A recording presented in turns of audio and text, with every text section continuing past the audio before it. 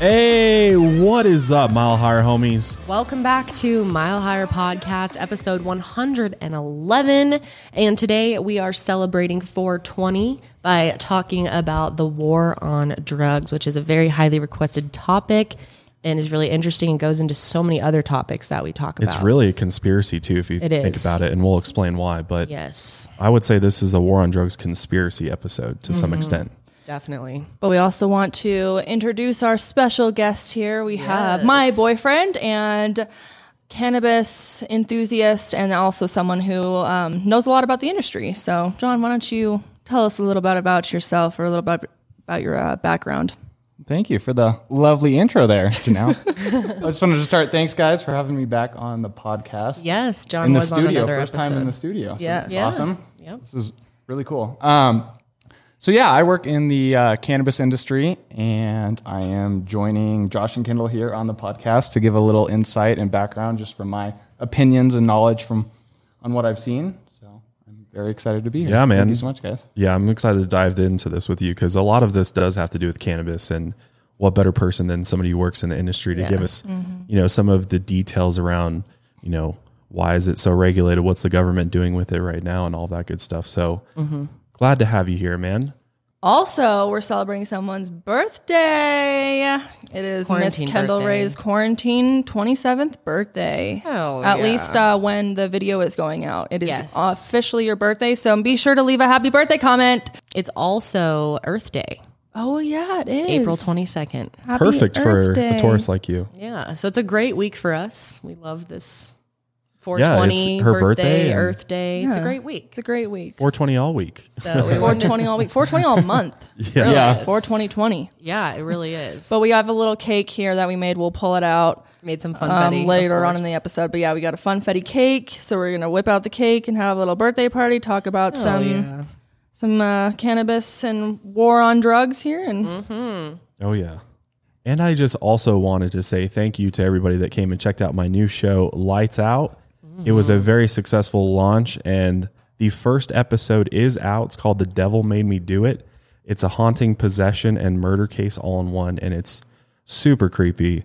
And I really enjoyed doing that episode and looking forward to everything else I got coming for Lights Out.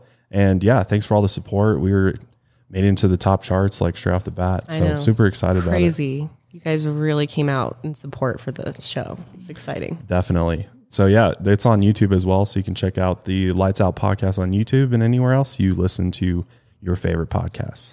But moving on, I wanted to thank our sponsors today, Stamps.com and Quip. And also, guys, we are dropping a new 420 collection in the merch store. It's been a while since we've refreshed the merch, and we've got a bunch of new, really cool tie-dye designs They're coming really your way. cool. I'm super excited for this collection.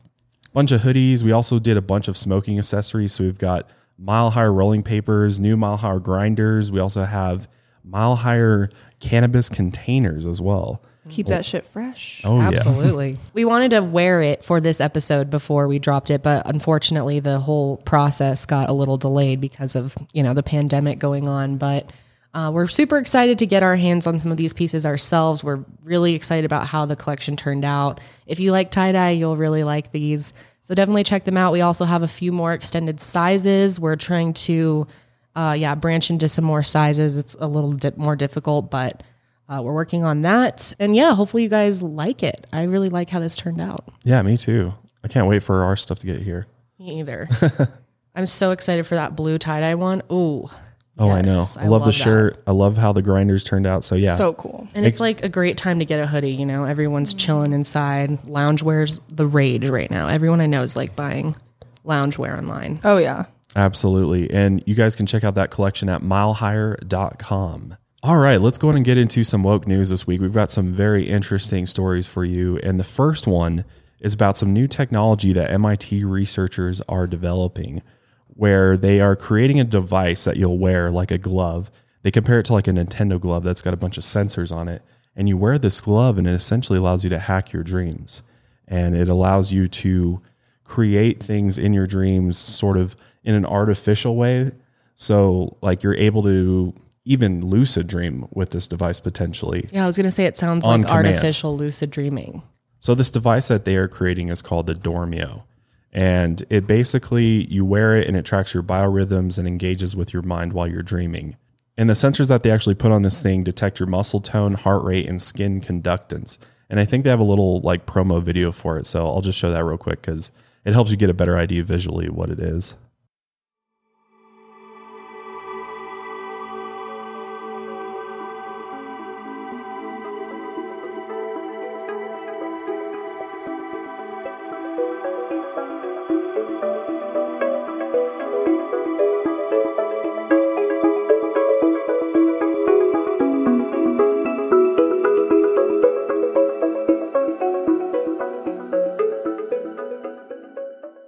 So for those listening, the glove looks like a normal little glove with the sensors on it, like I mentioned. But essentially the way that it works is that as you're like in that stage, the semi-conscious stage right before you fall asleep, the glove emits a pre-recorded audio signal through it, which then you hear as you're falling asleep. And then that triggers whatever you hear to appear in your dream, if that makes sense. So like binaural beats how do you say that? Binaural beats? Does anyone know what I'm talking about? I know exactly what you're talking about. I'm not sure how to say it though. It's like a certain type of sound that's supposed to make you either calm or focused depending on the frequency of it. Yeah, I don't know exactly what the science is behind it as far as exactly how it works, but you hear, so for example, so this will help put it into perspective for you. They conducted a 50-person experiment in which the glove delivered an audio cue of tiger, which then this caused the participants to experience a tiger in their dreams right after. So it's like actual words. Yeah. So it's not just a sound. Yes, Okay, exactly. It's an actual audible word that you hear tone or something. Okay. that then, based upon the experiment, shows up in your dream. Well, it makes sense because sometimes, have you ever fallen asleep like watching TV or something and then you'll hear something in your dream? Like today I was taking a nap and you guys were all talking out in the kitchen and I kept going in and out of dreams of things you guys were talking about because, you know, your subconscious is still listening in a way while you're asleep. Just normally it's quiet while we're sleeping. That's really interesting. Isn't it? You would think that it would be something you'd wear on your head. It's interesting that it's a glove along with it. It's a pretty sleek glove too. Yeah. So how does that work with the recording and the words and stuff like that through a glove? It's sensors though. So the glove, hang on, I need to look this up. All right, I found what the Dormio actually does in layman's terms because this is MIT we're talking about. So when the user wears the device, it collects biosignals, which tracks the transitions in sleep stages. And in our new device, those signals come from the hand where we can gather data on loss of muscle tone, heart rate changes, and changes in skin conductance. And when those biosignals appear to signal the end of a transitional state, audio from the social robot is triggered, and that person is knocked just a little bit back into wakefulness, but not into full wakefulness. And we use this audio cue as an inception protocol, doing this slight wake up with words like fork or rabbit, and have found in the subjects we tested, those words reliably entered the hypnagogic dreams as dream content. So it's essentially regulating your sleep stages and puts you back in the right stage in order for them to send those signals to your brain. So they are sending audio? That just made it sound like they're saying actual audio words to you. And the glove is just to detect when to say them. Yeah. So yes. So there's a social robot that is, I believe, audibly saying the words like fork or they're these short words that seem to work in order you are to hearing them. Yeah, it's an audible thing, but they're putting the glove is regulating your sleep stages To find out when to say it. Exactly. They put you in that perfect place where you can have essentially have a lucid dream where this thing actually appears in the reality of the dream. If that makes sense. Fascinating. I've always wanted crazy. to lucid dream and didn't know if I could actually do it. Yeah. But this could make it easy and make it something for everyone. Just freely hack your dreams. And if they figure out how to go beyond just like the simple words, because clearly it's like fork, rabbit, tiger, very short, 1 or 2 syllable words that's working right now. Imagine if eventually we're able to make it anything, like put me, like if you could have a robot or somebody do an audible cue for, I don't know, Skydiving. Yeah, or 2004 Olympics or something like that. Exactly. And that would, register with your subconscious and just appear in this very real way in your dreams. Interesting. So, yeah, that's a really cool device. That is. I really want to hear more about that. On the flip side, though, it makes me concerned just because, with any type of new technology, it's like, are we supposed to have that type of thing happening? If you're a spiritual person and you think in any way that dreams mean something to you or have like a deeper meaning, which I personally do because my dreams always tell me things, and I have a lot of repeating dreams, and I think that you have that type of thing for a reason, and it's your subconscious maybe trying to tell you something. So are we supposed to mess with that, The whole idea of biohacking at all in general, like changing what is already natural and just doing it for what reason too? Like what's the purpose of this device? To me, it sounds a lot like virtual reality, right? Yeah. Because you can control it. And eventually, like you said, once it develops, you'll be able to put a full-on story or a full-on plot, or like Janelle said, skydiving. Yeah. And then you'll be able to live in that, in your own desires. Dream world. So yeah, it's interesting. In that sense, it's kind of a double-edged sword because you could just live in your dreams instead of having to live in actual reality. Like right? spend like 50% of your life asleep and Yep. want to nap all the time just to go back into your reality. That's so your crazy. alternate reality. I don't know. It's a slippery slope. Like with any of these new technologies that are coming out, it's just really cool, but it definitely makes me a bit nervous to see how far we could take that. And is that going to be good for humanity? But let us know your thoughts on that. And if you would want to control your dreams. Yeah. What about you two? Would you want to I think, control that? I mean, you kind of already answered that. yeah, I mean, maybe every so often or like a one-off time to experience it. But I don't know if I would want to do that every night or invest in it. I'm sure it's expensive. And if you, if you invest in something, you probably are going to want to use it a lot. So I don't know. I don't know if I'd buy something like that. Sure. Plus, couldn't you get like addicted to it? Yeah. Especially people who have a lot of bad dreams. Like me personally, I don't dream, but I know people say that's not a thing, but I don't remember my dreams. Like I would say 95% of the time. And then the off chance that I do remember my dream, it is almost always a bad dream. Like pretty much always. It's like something uncomfortable, something not good. I wake up like, or I'm like, oh, thank God that didn't happen. So I would use it as like, I would like to dream something pleasant for once. That would be nice. Yeah, So experience a good dream. yeah, but then I could see how it'd be kind of addicting. Yes. Especially if your real life is not great, or if you're not happy in it, or if you're really depressed or whatever it is. I could see how it could become really hard to not want to be in that world that you can control. Like a lot, like you were saying, John, it's a lot like VR. It's just like that escaping reality type of thing, but kind of entering a different world. Yeah. And it might be kind of a useful tool though for people that experience dreams related to trauma that they've had or like serious nightmares from PTSD. It could help kind of control some of that. So yeah, definitely can see the positives and negatives. Or it'd be cool if you could use it, like turn on a setting where it kind of monitors what you're dreaming of. And if you're dreaming of a specific thing, like you start dreaming of something really scary, it can like Alter. whoop, never mind. We're going to dream about Fiji instead.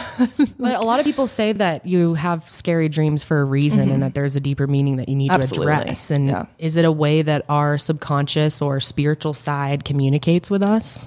I don't know. Maybe. Yeah, they say dreams are repressed wishes, right? That's what Freud said. Yeah. So- I mean, there's different theories. No one really knows. That's the thing. It's like, there's no explanation. But I think for you it. also make a really good point. It could be used as a tool for PTSD, especially, which I Yeah. think ties in directly to the topics we're going to discuss today. So it's really interesting. It's true. It could be beneficial in that sense, but also you got to remember that you can reach lucid dreaming states naturally. Yes. You can. And, I worry about technology in the sense that as a species, are we going to get weak and forget about who we are if we can hack everything and technology can solve all of our problems? And, all of a sudden everything's controlled by the technology around us and we forget who we are as humans. And I worry deeply about humans losing that spiritual side of things and completely falling down the technology rabbit hole where technology becomes our God, essentially, because that's where we're headed. I mean, hacking our brains and, Elon Musk is working on Neuralink, which is downloading your brain and thoughts and memories to a blows my mind. computer. Like, what's the future going to be like in a world where technology allows us to completely change the natural reality and state of living for all of us and so easily? And like you said, I mean, I think dreams are definitely have some meaning to them. And I mean, for all we know, we could be in a parallel universe experiencing some other life that we have. I feel like that oftentimes when I wake up, that I just woke up from some other universe where I had a totally different plot line going on. And now I'm back in this one where I'm like, holy shit, someone pinched me. Like that felt so real. And yet it wasn't. Or to the point where technology takes over and then is controlling your dreams, right? And then you feel like you have no freedom. Right. Yeah, exactly. I know. Yeah. And then starts reprogramming your brain while you sleep. Yeah. And then you become a slave to it. Anyways, And that's it. got way off with that one, but it's a really interesting concept. So is. definitely let us know what you guys think about that. But the next story I wanted to bring up is something that's been happening for the last couple of weeks, and that is wildfires are raging around Chernobyl. And that is not good because there's still a lot of radioactive debris and different things going on there that these fires are getting awfully close to, which could spell for a much bigger disaster to happen. And they've been battling these fires for a while now. Like they put them out, then they start up again because of weather and everything. And this is all due to the 1986 nuclear disaster that happened there, which we should do a whole episode on that. We definitely need to do that. Yeah. Really interesting. Very upsetting, but interesting. Yeah, very upsetting. But as a result of these fires, the air quality in this area has gotten really, really bad. In fact, in Kiev, just this past week or so, the city's air quality jumped to 393 on the air quality index, which is considered the most or the worst rating on the index because it's literally dropping radioactive ash from these fires. Gosh. Crazy. It's terrifying. And the craziest thing about this is that these wildfires are likely being caused by arson. Oh my gosh. Are you kidding me?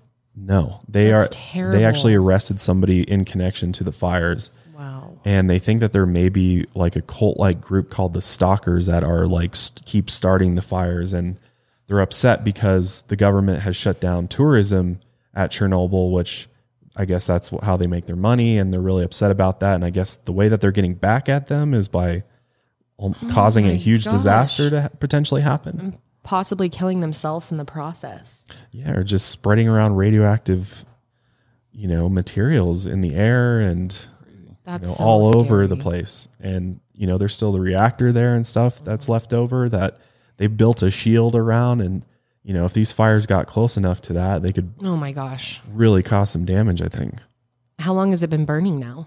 A few weeks now, and they've been on and off. Gosh, So 2 weeks? yeah, so they've been battling these for a while. Yeah, since April 4th, I think is when it started. So it's been like 2 weeks that they've been going on.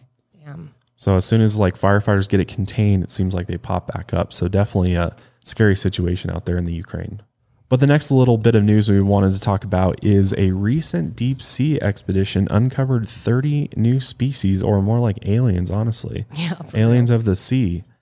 And also potentially the longest known animal ever recorded has been found. So this deep sea expedition, which was conducted by Australian scientists, and a bunch of them at that, over the course of 20 dives in 180 hours, they explored the Ningaloo Canyons in the Indian Ocean, where the depths are up to 15,000 feet. Wow. It's like a fucking mountain. Really deep. Yeah. That's mind blowing to think about. I can't imagine the pressure down there. Well, they used a robot, so we're good. Well, yeah. Yeah. But But still still, 15,000 feet down. How do those little tiny animals live in that much pressure and the deep, deep, dark, no sunlight, freezing cold? It's just amazing that that's their perfect condition for them. They're made for it. I know, they love it. Do you think they could survive in a shallow area or like outside of the ocean in a tank? No. Because they're used to different conditions, right? Right. I think, well, with evolution and stuff, I think that they've adjusted to living that deep in the ocean and the pressure around it. I mean, when you look at some of these creatures, they all have soft bodies or soft shells to them, it seems like, or they're just like straight up jelly or some weird substance or consistency that allows them to sort of morph around in. It's really like space. I mean, the deep sea is literally like being in outer space. The pressure and everything, it's a totally different environment where a normal animal would go down there and literally explode. Just like if you go into space humans without too. a suit or something, you're going to instantly suffocate or freeze or whatever. And So it's the same kind of situation. They've just evolved over millions of years to live down there. But They look crazy creepy. Some of them look like spiders. That's the thing with the sea creatures is a lot of them look like bugs. And I just don't like it. they do. But they're really cool to look at. Yeah. That one's Squanchy. very pretty. They're all they look like little aliens. Like they don't look like anything that's in the normal sea area. The normal sea. The normal sea. Huh. The normal human zone. sea. The normal sea. Their structure and make though explains the whole pressure. It's all like you said, soft and gooey. It's kind of like weird bugs. They don't have much of a skeleton to them. Look at that shit. Imagine that's you. That's your life. You're living way down there.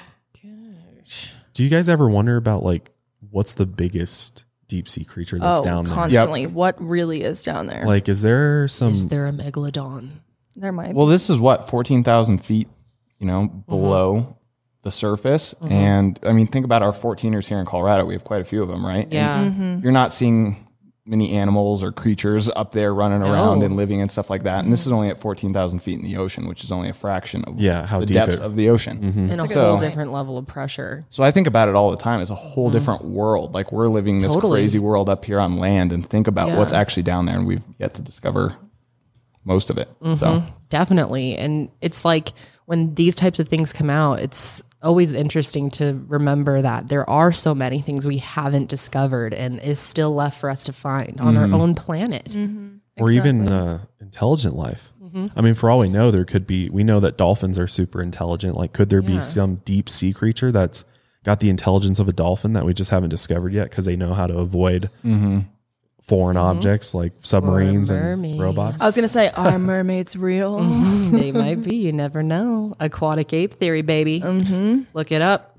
It's really interesting. I don't think they could survive in that pressure, though. I'm just kidding. You never know, though. You adapt. Yeah. That's true. Just adapt. like the creatures down there. Imagine what you would look like living down there. I bet You'd those look mermaids crusty. are not dusty, crusty. dusty. All right, let's go ahead and get into the war on drugs. We've got a lot to cover there, a lot of really interesting stuff. But before we do, we want to thank our sponsors for today. All right, let's go ahead and get into the war on drugs and why these mind-altering substances that have been used by humans since literally the beginning of time have now mostly become illegal and are some of them are starting to be legal again. But why have they been illegal for so long when ancient cultures have been using many of these substances since up to 10,000 years ago even? But before we're going to do that, we need to cut the cake. Oh, yes. We need to cut our cake. birthday cake. We have prepared a cake. I'm going to come down there and do the honors. Give you the first bite. Come on down, Janet. I feel like I'm Benihana ready to serve you. Yeah.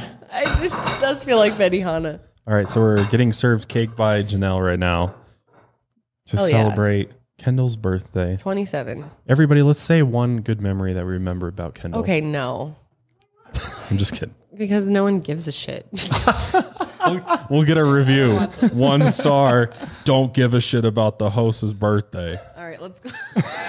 Why are we celebrating on the podcast? There will be someone that says that. Cutting cake? I thought this was a conspiracy show. Yay! Birthday! It's lit. So now we get to bang around forks on plates while we talk. Yep. Great idea. 1 year closer to the grave. Congrats. Oh my gosh, stop. What the fuck did you just say? Your grave? Yeah.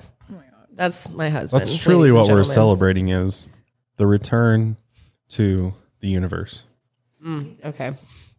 Every birthday, we're one step closer to rejoining the energy that dances all around us All right. all the time, filled Okay. with love and peace. Wow, Amen. Josh. Thank you for that. All I might right. shed a tear a little bit here. So for those listening, we're enjoying a little bit of birthday cake while we record this episode. So if you do hear a little bit of munching and more mouth sounds than Yeah, usual, it's all good. It's a party in here today. please know It's going to piss someone off, though. It Of course, is. it's going to piss someone off. But you know what? It is a 420 birthday celebration. And what do you do on your freaking birthday? You eat a piece of cake. So You know what? We could all use a laugh and a little fun. seriously, in and these some hard cake. times. And if anyone else out there has cake, Get some cake get and some enjoy fucking it. cake. Hell yeah. Cake and cannabis for this Oh, episode. There you go. That's right. all you need. Let's dive in, guys. Let's do it. So let's talk a little bit about mind-altering substances and their history that we know of. Now, we know that like cannabis has been used going back to like the Chinese dynasties. I think China was originally one of the earliest countries that used cannabis, but obviously cannabis can be found all around the world and has been enjoyed by many cultures for thousands and thousands of years. Not only that, like African tribes really like using the ibogai, is I think how you say it, or iboga plant, Yeah, I think it's a boga. is a psychoactive psychedelic plant that's got other medicinal properties as well. For many, many, many years, South American cultures obviously been using ayahuasca, which is a brew that contains DMT, and they've been using that. Shaman have been using that for beginning of time. The bottom line is that ancient cultures of all civilizations, including the Native Americans, have been using these mind-altering substances. Usually, most of the time, they're natural. I mean, they're plants that they just found. It's not like anybody gave them the guidebook to like what drugs or mind-altering substances are out there in nature. It's something that they came across over a long period of time and learned about and used, and obviously found some sort of benefit to them. Obviously, over thousands of years, they figured out all of the medicinal benefits that these natural mind-altering substances have, and really learned about their spiritual sides and effects to them as well, and why we often find them in like many of their ancient texts and just passed along by shaman and spiritual leaders, which is interesting. And there's actually archaeological evidence which shows that humans were taking opium and magic mushrooms as far back as 10,000 years ago. So actual archaeological evidence which proves this. And that just reaffirms everything we just talked about. But some scholars even believe that a few notable Greeks like Pythagoras couldn't have come up with their genius theories and philosophies, or like Plato for that matter, without some form of drug use and in that sense of the word. Like, I hate saying the word drug when especially when we're talking about natural mind-altering substances, Has such a negative Has such- connotation. Yeah. like it's just been put in that box that's just like so negative. Like the general public thinks of drugs and automatically assumes Bad. exactly. So I hate putting that term to it, but it is interesting to think especially if you dive deep into this and you really think about like, well, where did these scholars and philosophers get these ideas from? Was it just a sober mind that just out of the blue, it just came to them, or did they use some type of mind altering substance to help them reach out and find this knowledge and information? What do you guys think? I think that's completely possible, especially thinking about Homer, because some of those, what he was writing about was pretty interesting and creative. And I'm not saying that he definitely was, because I don't want to be like, oh, the only way he was that creative is if he was high. But I don't know. It does make you think, you know, his mind was so much further beyond his peers at the time. That did they have some kind of access to that? I feel like they had to have something, because I'm like, where does this knowledge just come from? It seems extremely advanced to be thinking like this and thinking about the world in such a view, especially if you think about human evolution and just how our brains have evolved that like that, you know, thousands of years ago, that their brain would have been either, or they were just more advanced than us at that point mentally and more in touch spiritually. I don't know. It's really hard to say, because we like to think of ourselves now as like, oh, we're so woke, we're so, you know, smart, and we know so many things more than they knew. But at the Because same women- time, yeah. where's our philosophers at? Right. Like, we don't have that many these days. Like back then, there was all these philosophers Some everywhere. Twitter accounts would beg to differ.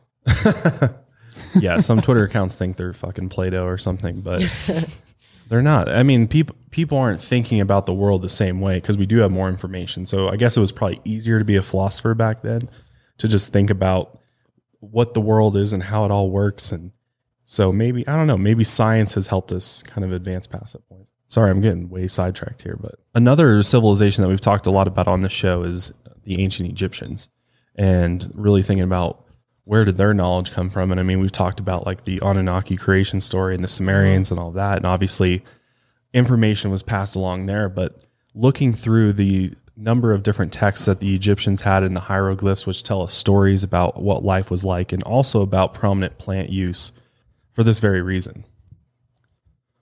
Like in the Bible, have you ever heard the story of like the burning bush and stuff? Yeah, and that whole story? Maybe he was burning some bush. It's possible. Well, you got to think. That's not my joke. That's Jim Gaffigan's joke. It makes you wonder, like, did Jesus know about cannabis and stuff? Like, probably did. Maybe. I mean, the stories in the Bible are pretty out there, you know?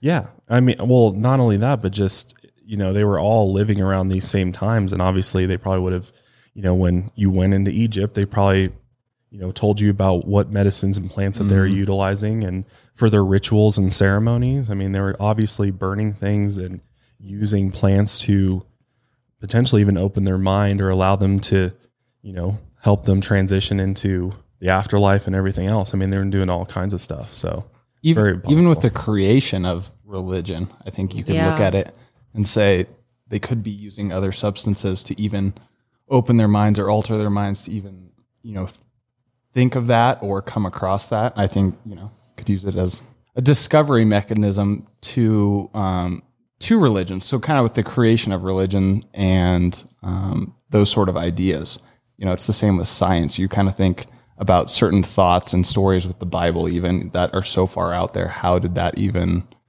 you know, did that actually happen? Or is it, you know, I don't know. Is it supposed to represent something? Yeah, exactly. Or someone had an experience and then recorded it in some way. Right.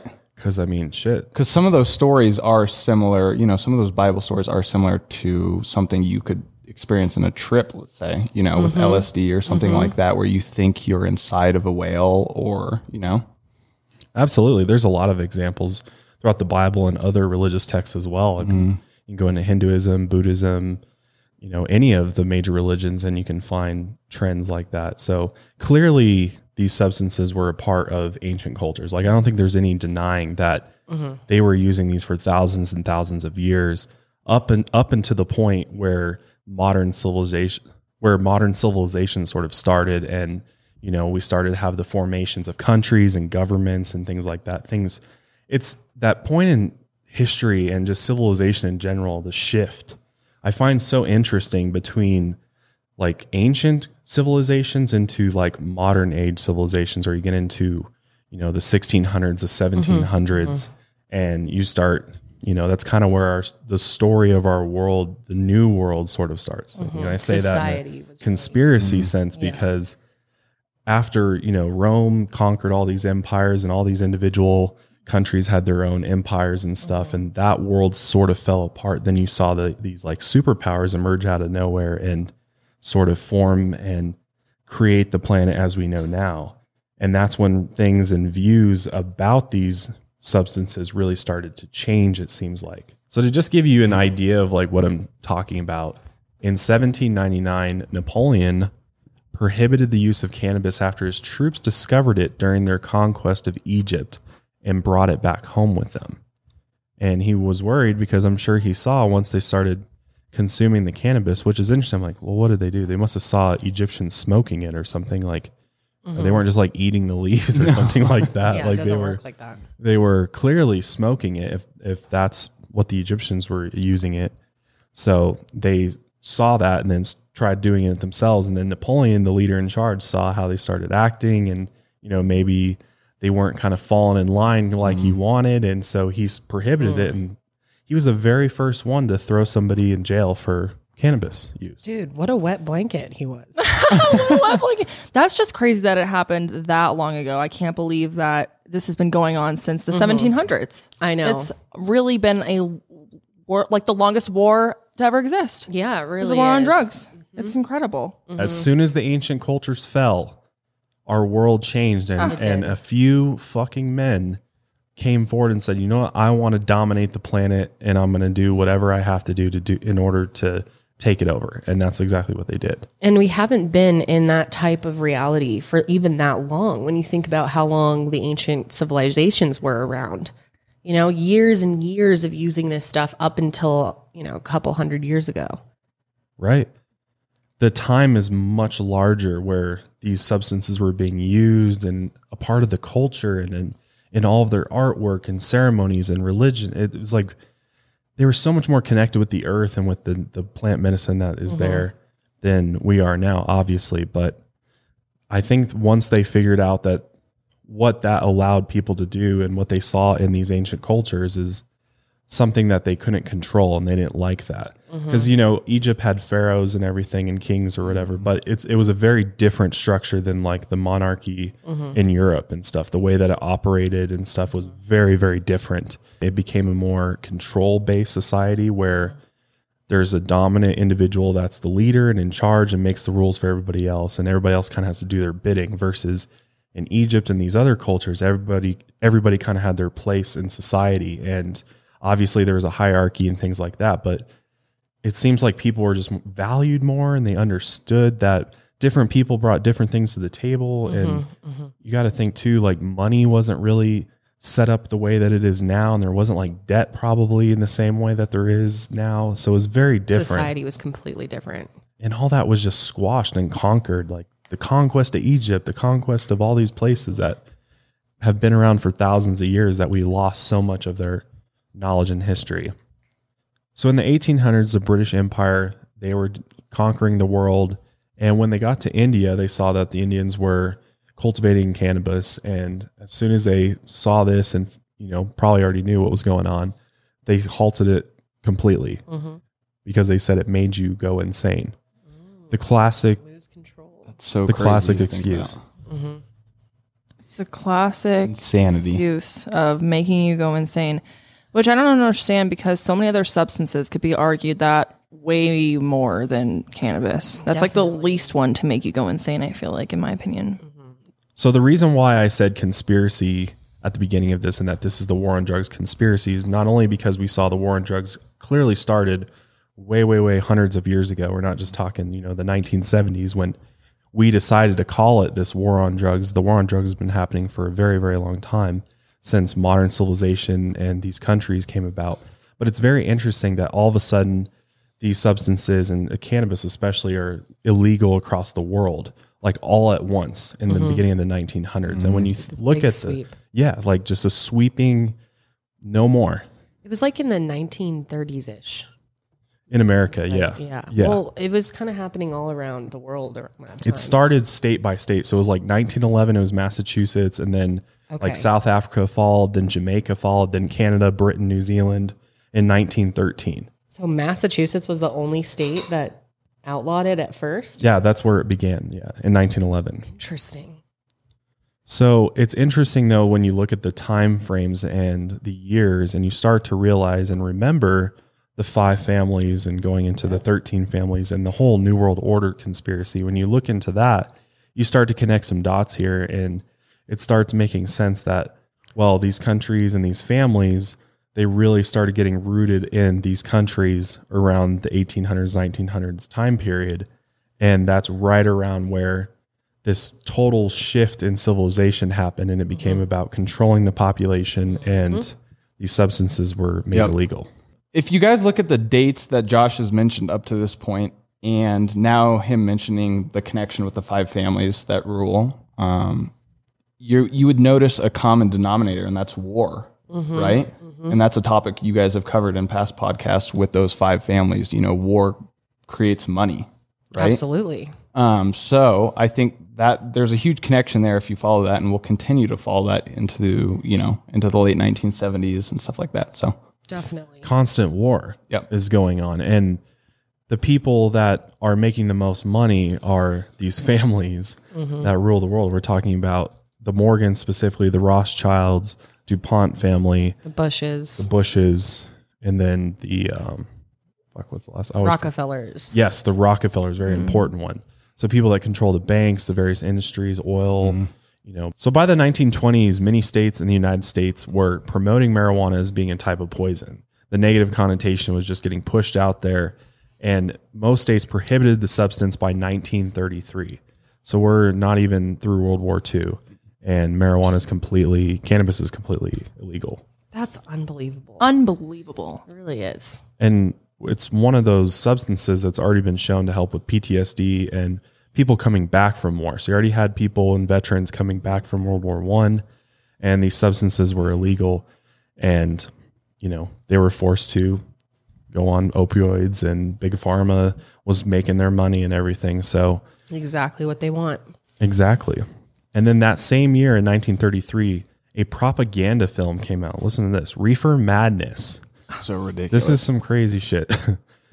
This film was debuted and it depicts marijuana users as basically insane after using the substance, just acting wild and crazy and completely unrealistic. But the film was taken quite seriously because you got to think there's not that same accent. I mean, I can't even imagine a world without the internet. It's kind of crazy to think what it would be like to go get your newspaper at the corner and like see what's going on in the world. Like we're so used to popping on our iPhone in the morning, what's trending on Twitter. And we know what's going on around the world in seconds. But immediately. Yeah. back then, they believed everything that was given to them. I mean, they had no reason not to. They just were like, oh, that's what's happening. Yeah, so this is what it is. Yeah. So they played this clip, and should we watch this? I think. Yes, definitely. Yes. Okay. I let's love watch these it. things. There's so many good old ads too. These high school boys and girls are having a hop at the local soda fountain. Innocently they dance. Innocent of a new and deadly menace lurking behind closed doors. Marijuana, the burning weed with its roots in hell. In this film, you will see the ease with which this vicious plant can be grown in your neighbor's yard, rolled into harmless-looking cigarettes, hidden in an innocent shoe or watch case. In this startling film, you will see dopesters lure children to destruction. We're going over to Joe's place. Why don't you come along? We have a date to play a set of doubles. Oh, you can play anytime. Come on, we'll have some laughs. Can I go along with you? Sure. Hey, I'll see you at dinner, sis. If you want a good smoke, try one of these. You will meet Bill, who once took pride in his strong will as he takes the first step toward enslavement. Of course, if you're afraid. Smoking the soul-destroying reefer, they find a moment's pleasure, but at a terrible price. Debauchery, violence, murder, suicide.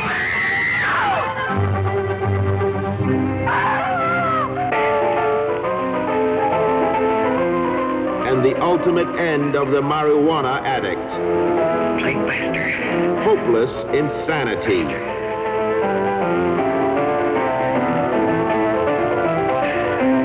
They totally look like they're cracked out. Yeah, I was they about to say, do. this looks like a crack thing. Like a don't do crack kids commercial. It's like bath salts level. Seriously.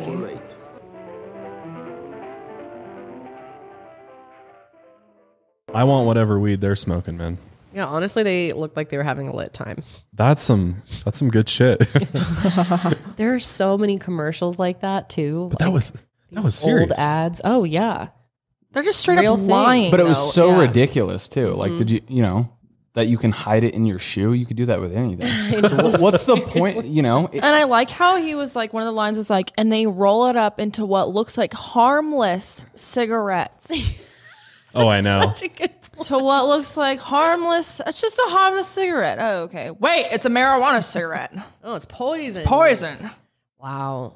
They had people brainwashed on this shit. Now, why would they want to brainwash people about marijuana? Right. Why? What's the purpose? Well, I'll tell you why. Because of money, greed, and control, and just being able to do whatever you want with people. And not to have people open-minded and thinking and questioning their government, questioning their control. Exactly. Marijuana makes you do that, period. It just makes you think. Absolutely. Yep. Yeah, it makes you think. That is like the truest statement.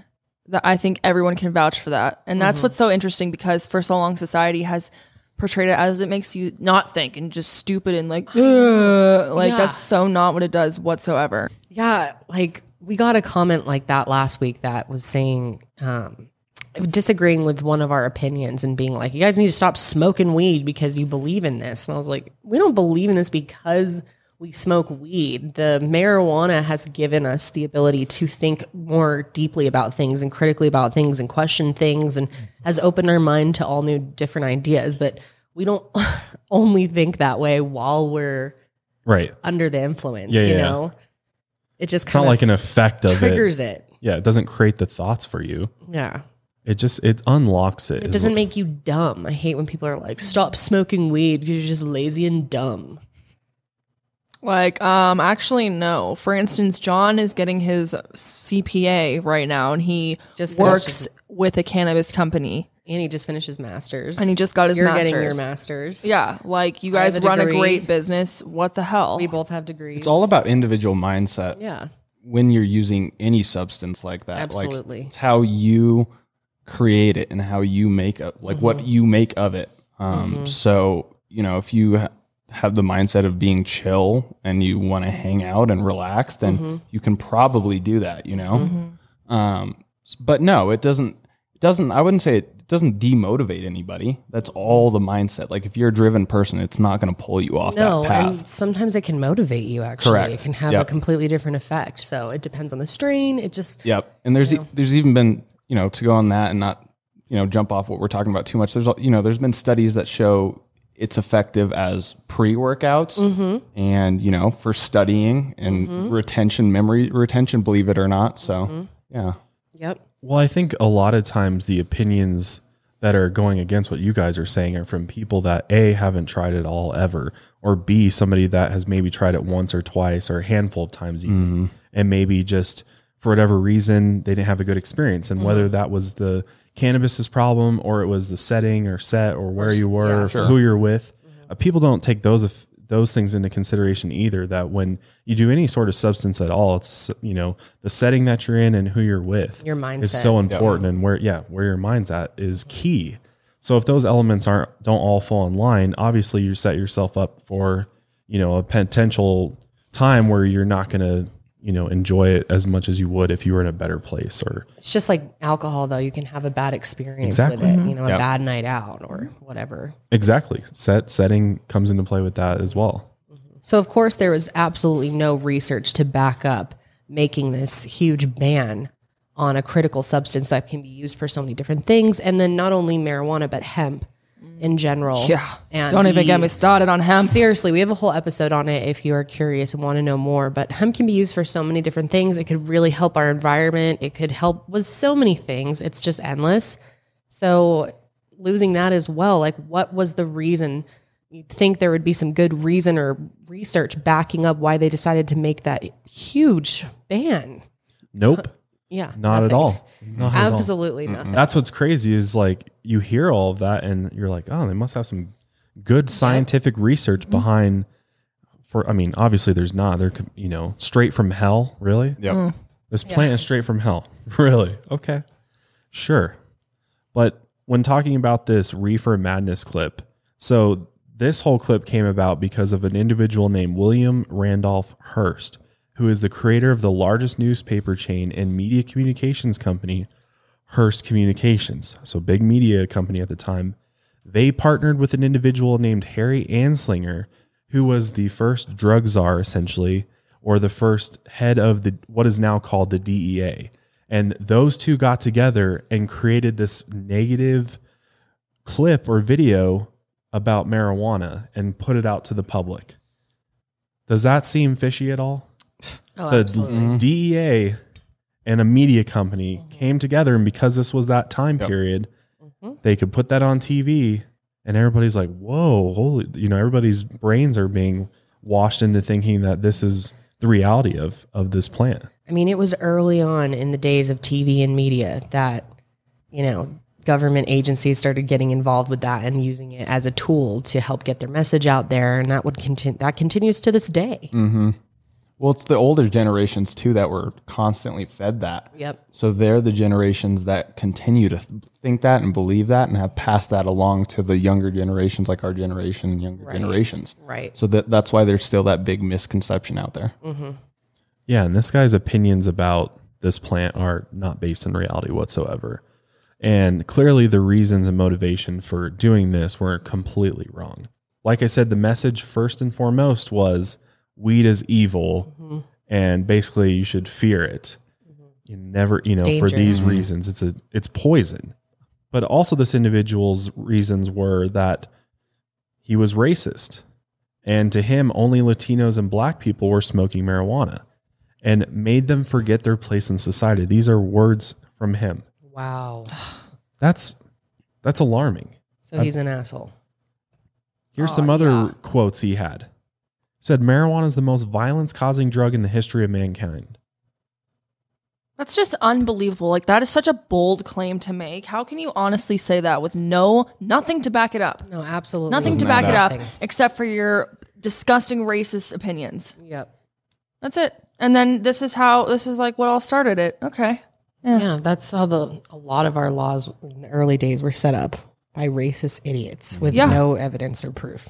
But those still exist today. Those systems and laws put in Exactly. place are still in order Of course. and have been and really took Nixon, and as we'll talk about, really pushed that into supercharged mode. But yeah, this is where it started. I mean, he said that there are 100,000 total marijuana smokers in the U.S., which, like, how did he know that number? Where did he pull that out of? But he said most are Negroes, Hispanics, Filipinos, and entertainers. Their satanic music, jazz, and swing result from their marijuana usage. Gosh. Can you imagine thinking like this? It's like, So they're enjoying life more. Yeah, seriously. that's what you're They're out describing. dancing and having a good time, but that's not what you want because it's a minority community, right? Exactly. Yeah, what? It's like describing fun. This Anslinger guy also said, you smoke a joint and you're likely to kill your brother. Is that from firsthand experience? That is, what the hell? I can't believe they were really making points like that. This is the head of the DEA where people are getting their drug info from. That is so concerning. That is really That's concerning. just really concerning that they're making this. The DEA is making the claims like so. And that's why I'm like, okay, so the claims that they're making now, how do we know that any of this is correct? They're Which still bullshit today. is most of it's bullshit, which we'll get 100%. into. Yeah. I mean, nothing has changed. That's what's crazy is that since the 1900s began, we are still living in those antiquated days of illegalization for the most invalid, untrue reasons. Another reason why they wanted cannabis outlawed so badly is because of the traditional paper industry, which everything was in paper and print back then. So that industry was booming. Right. And we were doing it by chopping down trees and, depleting our forests and everything in order to produce all of the paper that we needed. But right there in front of us, we had hemp. Hemp was there the whole time. And we knew we could use it and make paper out of it. But yet we decided to outlaw and ban it so that, guess who? The DuPonts could fucking benefit from it. And all the other banking families could benefit from it as well, because all of that money was going into that industry and everybody was reaping the benefits from it. All these other They don't families. want that to stop. So it's like, it goes beyond just like, they don't want a mind altering substance out there that might make you open your mind, but it's money. I think it's money and greed first and foremost. I mean, Definitely. they saw a way to essentially make as much money and profit as possible at whatever expense. And that was the way that they went versus thinking about everything and all the responsible things someone like this should think about. For those that don't know, when you compare trees and hemp together, hemp wins every single time. So in order to create enough hemp to make it usable for paper or whatever you're going to, you can use it for construction. There's so many uses for it. Yeah. Literally like everything hemp can be used for. It takes 20 weeks to farm hemp versus 20 years to create a forest. Your yield is far greater, 10 tons per acre versus 2.5 tons per acre. Wow. 4 times the amount. It's crazy. It is. It can be recycled 10 times more.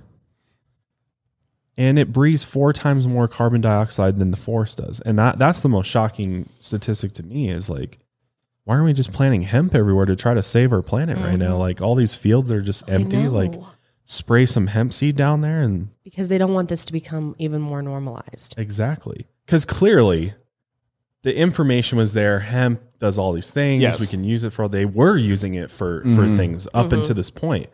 But then these families came in, took over the economy, the country pretty much, the banking system, the Rothschilds and all the banking system and all that.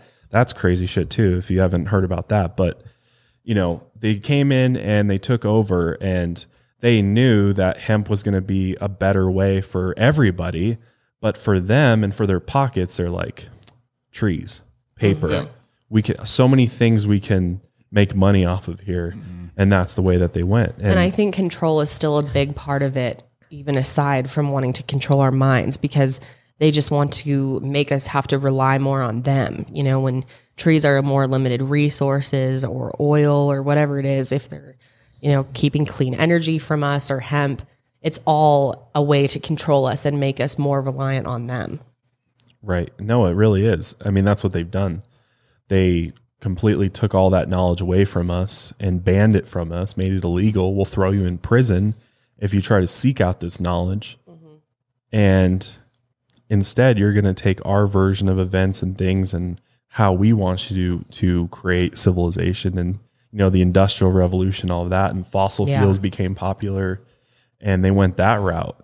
And God, it just makes me wonder how different the world would be if we had gone the way that it seems like we were supposed to, and according to the way the rest of the ancient cultures lived for thousands of years.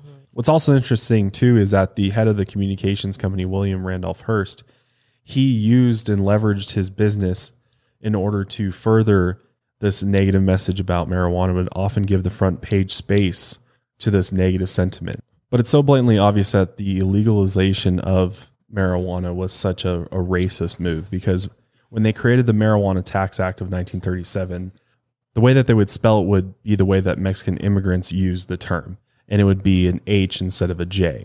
And that's how they wrote it. Like, how fucked up is that? So after the Marijuana Tax Act was passed in 1937, it just became harder and stricter as far as the taxation laws around it. But the use or possession of marijuana at this time was not criminalized yet.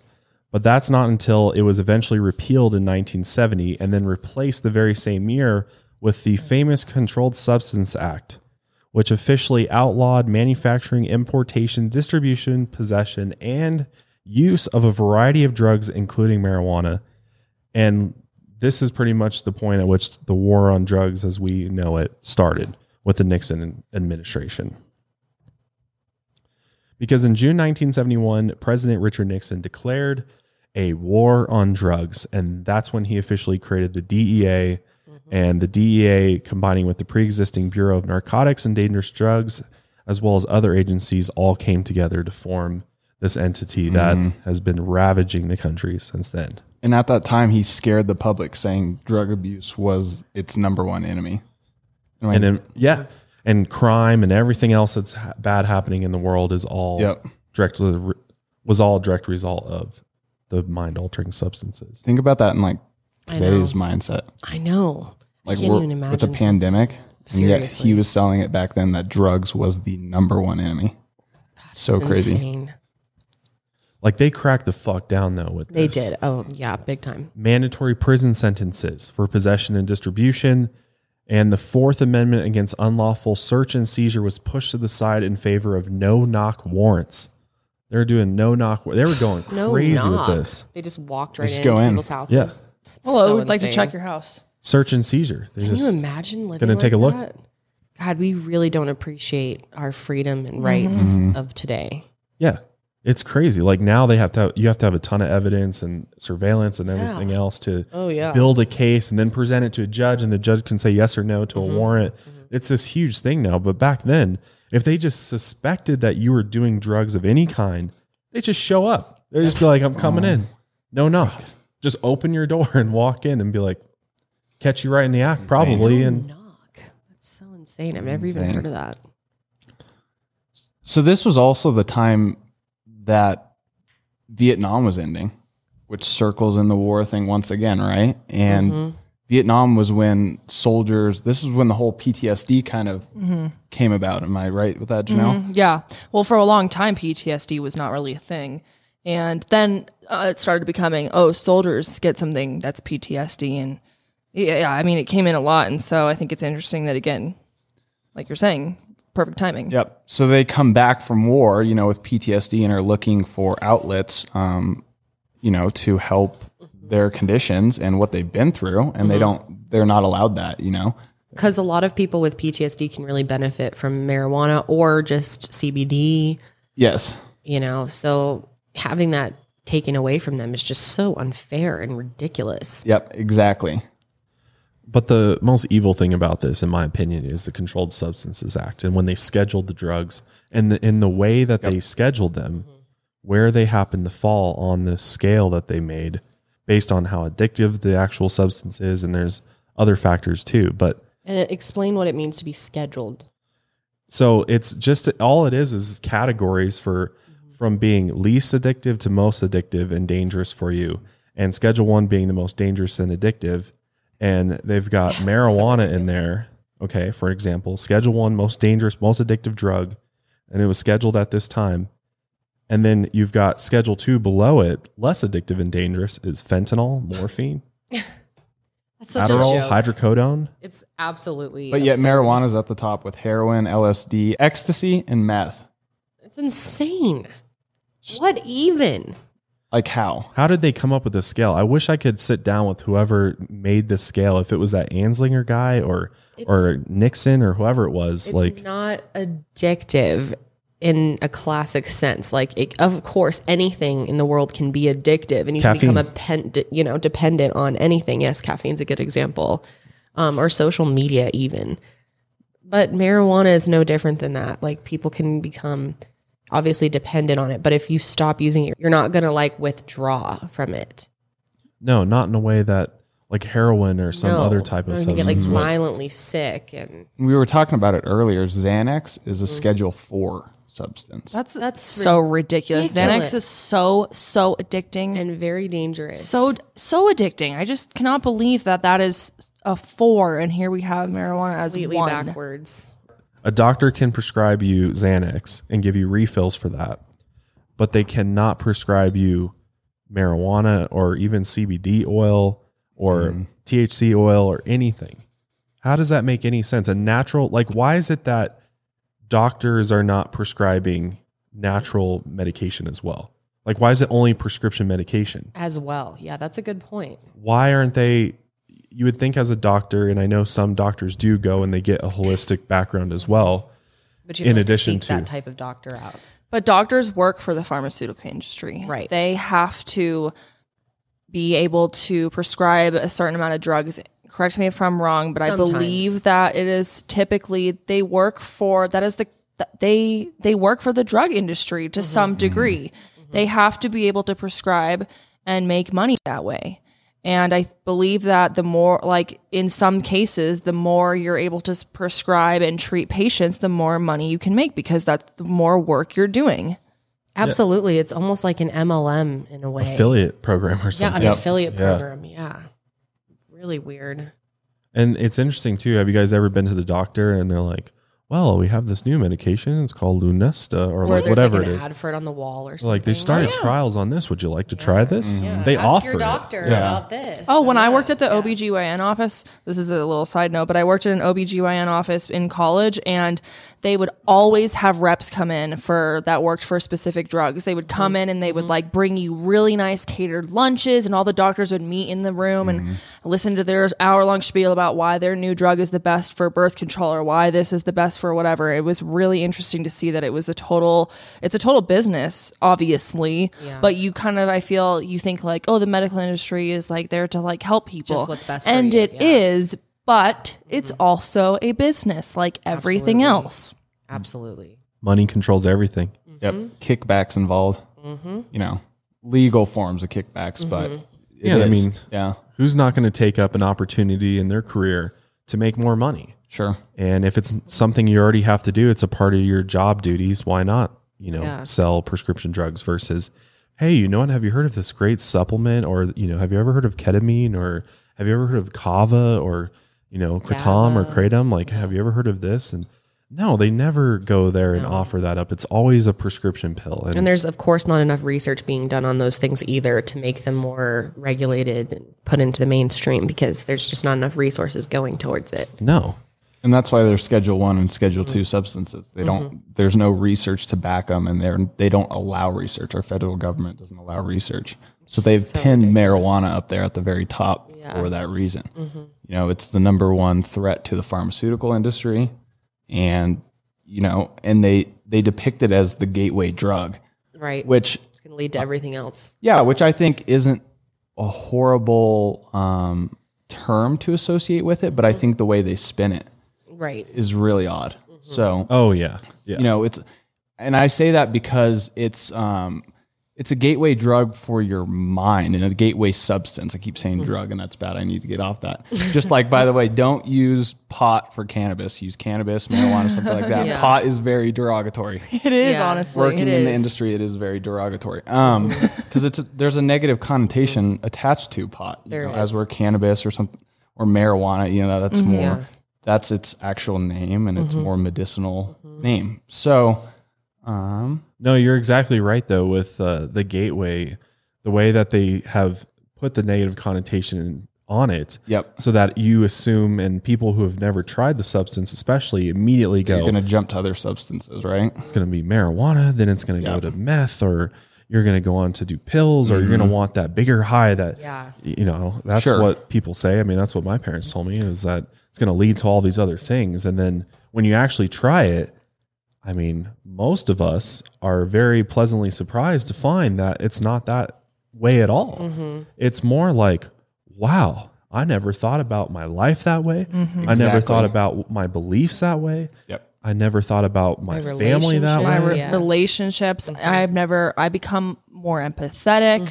It's a lot more of, let me look at different perspectives other than my own that fits my agenda. Like, it's very mind opening. And like you said, it's a gateway to being able to think more for yourself, honestly. And be less judgmental, I But think. not the gateway to jump to other drugs. Looking at these Schedule 1 drugs again, it doesn't, it doesn't make me want to jump to do meth or heroin or something like that. It's so It's ridiculous. just that. And not saying that doesn't happen. I'm sure there's Oh, people of that course. start No, with it marijuana. does. Yes. But of course, that comes from a deeper issue too. If It is. people are in pain Yep. or have trauma in their life or issues and they're trying to cope with a substance, marijuana may not do that for them, and maybe they'll go to something more. Yep. But it here's- doesn't work that way for everyone. Sure. And here's the thing is, like, people are going to get it no matter what, whether it's legal or not. Yep. And also, like, alcohol, Yeah. that's extremely addictive. It's so and I much think worse. that many people who struggle with addiction can struggle with being addicted to many different substances and being dependent on different things. And I think it's not fair to just say, oh, we can't do any research on this. We can't have any to see what, benefits this could provide because it's dangerous. Well, yeah, so is prescription drugs that you're prescribing people after you have a hip replacement. That's how people get addicted to that. Like, everything has a risk. There's Absolutely. too much of anything is bad. And I think that people forget that we should be able to at least study it and see what the benefits could be. Right. And look at the little bit of research that they've been able to do that's come out. It's fucking groundbreaking. It is. And none of it's negative, especially when you're talking about cannabis or you're talking about psilocybin or, any of these natural substances. I mean, you're seeing that just from the little bit of research that they're doing, that these plants have profound effects on not only human consciousness, but on your body and every essence of your life, mentally, physically. The benefits are just boundless. And if we were able to research them the way that we research all these synthetic chemicals and, different prescription drugs that they're developing every day, just a little bit, imagine how many more things we would find and how many more uses we would find from these different plants and substances that we just haven't been able to because they're illegal and they're Schedule 1. And if you're found or arrested with a Schedule 1 drug, that's a felony. Yep. And it just blows my mind that there are so many people locked up for this when here in Colorado we can use it legally, you know? So according to a 2008 study published by Harvard economist Jeffrey A. Miron, if I'm saying that correctly, the annual savings on enforcement and incarceration costs from the legalization of drugs would amount to roughly $41.3 $3 billion. I believe that. Think of how many Yep. people are incarcerated for that. It's just wild. And it's like, just wild. Are we going to revisit some of that when it becomes legalized? I mean, Sure. and it doesn't seem like we really are. How come on this list, the scheduled drugs list, alcohol and tobacco are nowhere to be found? Yet, to a good this point. day, alcohol helps kill 2.8 million people globally each year. Worldwide tobacco use causes more than 7 million deaths each year. Millions of people are dying from these substances. They seem to be highly addictive and dangerous to me, and yet they're not on the scheduled drugs list. Why? That's just. And doesn't how make about any this? sense. Opioids killed 72,000 people in the U.S. in just 2018 alone. Just in the U.S. I know. And how Pills. many of those people could actually come off of opioids with the help of cannabis? There's a lot of kind of new age rehabs now that are using marijuana to help people get off of worse substance or even like heroin, extremely addictive things. Yeah, and you know what else they're finding is helping with addiction? John Hopkins University Center for Psychedelic Research is doing groundbreaking research on psilocybin mushrooms, which I believe 100% is going to change the game for the mental health of I agree. humanity. I really do. I really believe in this, like with my entire heart and soul, that psilocybin and mushrooms that contain this substance have the ability to reset a depressed brain. I mean, the research that they're doing and the actual effects that they're seeing from a single dose of psilocybin is absolutely astonishing. And this is a Schedule 1 drug that will land you in prison right now. It's just insane. And they won't even let they won't let the amount of research that could be going into this right now to find the cure for depression. Like, what if we found a cure for depression or so many of these mental disorders and illnesses? And that doesn't necessarily mean people have to go and trip mushrooms, but they can microdose in small pills or in drops the way you use CBD. And To the point where you wouldn't have any psychoactive, Right, nothing. any Effects. any hallucinations or anything like that. Like you wouldn't get all visuals and different things like that. You would just get the medical benefits. And isn't PTSD the number one mental illness that is linked to psilocybin and its benefits? I think they're atop the list of psilocybin, ketamine's another one that they're starting to use and trials with, and they're seeing really, I mean, ketamine's not in the same place as psilocybin is as far as its illegality, but it becomes very clear that they don't want us to have access to these substances which open our minds. And so in order to deter us, they put it in Schedule 1 so that we are thrown in prison if we are, ever caught with them. Let's not forget that one of the biggest issues with the war on drugs was that a disproportionate amount of minorities were arrested for drug charges, and oftentimes unfairly. And this is still going on today. I mean, in a recent survey in 2015, from the National Survey on Drug Use and Health, about 17 million whites and 4 million African Americans reported having used an illicit drug within the last month. African Americans and whites use drugs at similar rates, but the imprisonment rate of African Americans for drug charges is about 6 times more than whites. That's like a fact. And what were those two initial numbers? You said 17 to 4? 17 million to 4 million. That's insane. And then it's so lopsided the other way. Oh my God. 6 times more African Americans are imprisoned for drug charges. It's just blatant Racism. Yeah. And during Richard Nixon's administration, one of his aides came out and said that the war on drugs was created specifically to attack hippies and African Americans. Another interesting fact from the survey was that African Americans represent 12.5% of illicit drug users, but 29% of those arrested for drug offenses and 33% of those incarcerated in state facilities for drug offenses. Yeah, and the Nixon administration also did hate hippies because it was at the time where people were really rebelling against the government and the idea of going over to Vietnam. And, it was the hippies, the Woodstock people that became kind of an enemy to the government. No, you're exactly right. The hippies, along with African Americans, were definitely like the two groups that were targeted by this war on drugs and the Nixon administration specifically. The two anti-war movements, right? Exactly. Yeah, that's a great point. As the war on drugs is really starting to take off from 1972 to 1977, actually 11 states would ultimately decriminalize marijuana possession, and President Jimmy Carter even spoke openly about decriminalizing it during his presidential campaign. So President Carter really started to try to shift everything back the right way. But because of the shift that was happening, people were starting to be more conservative about these substances, and they weren't so open to them as we're exiting the 80s, right?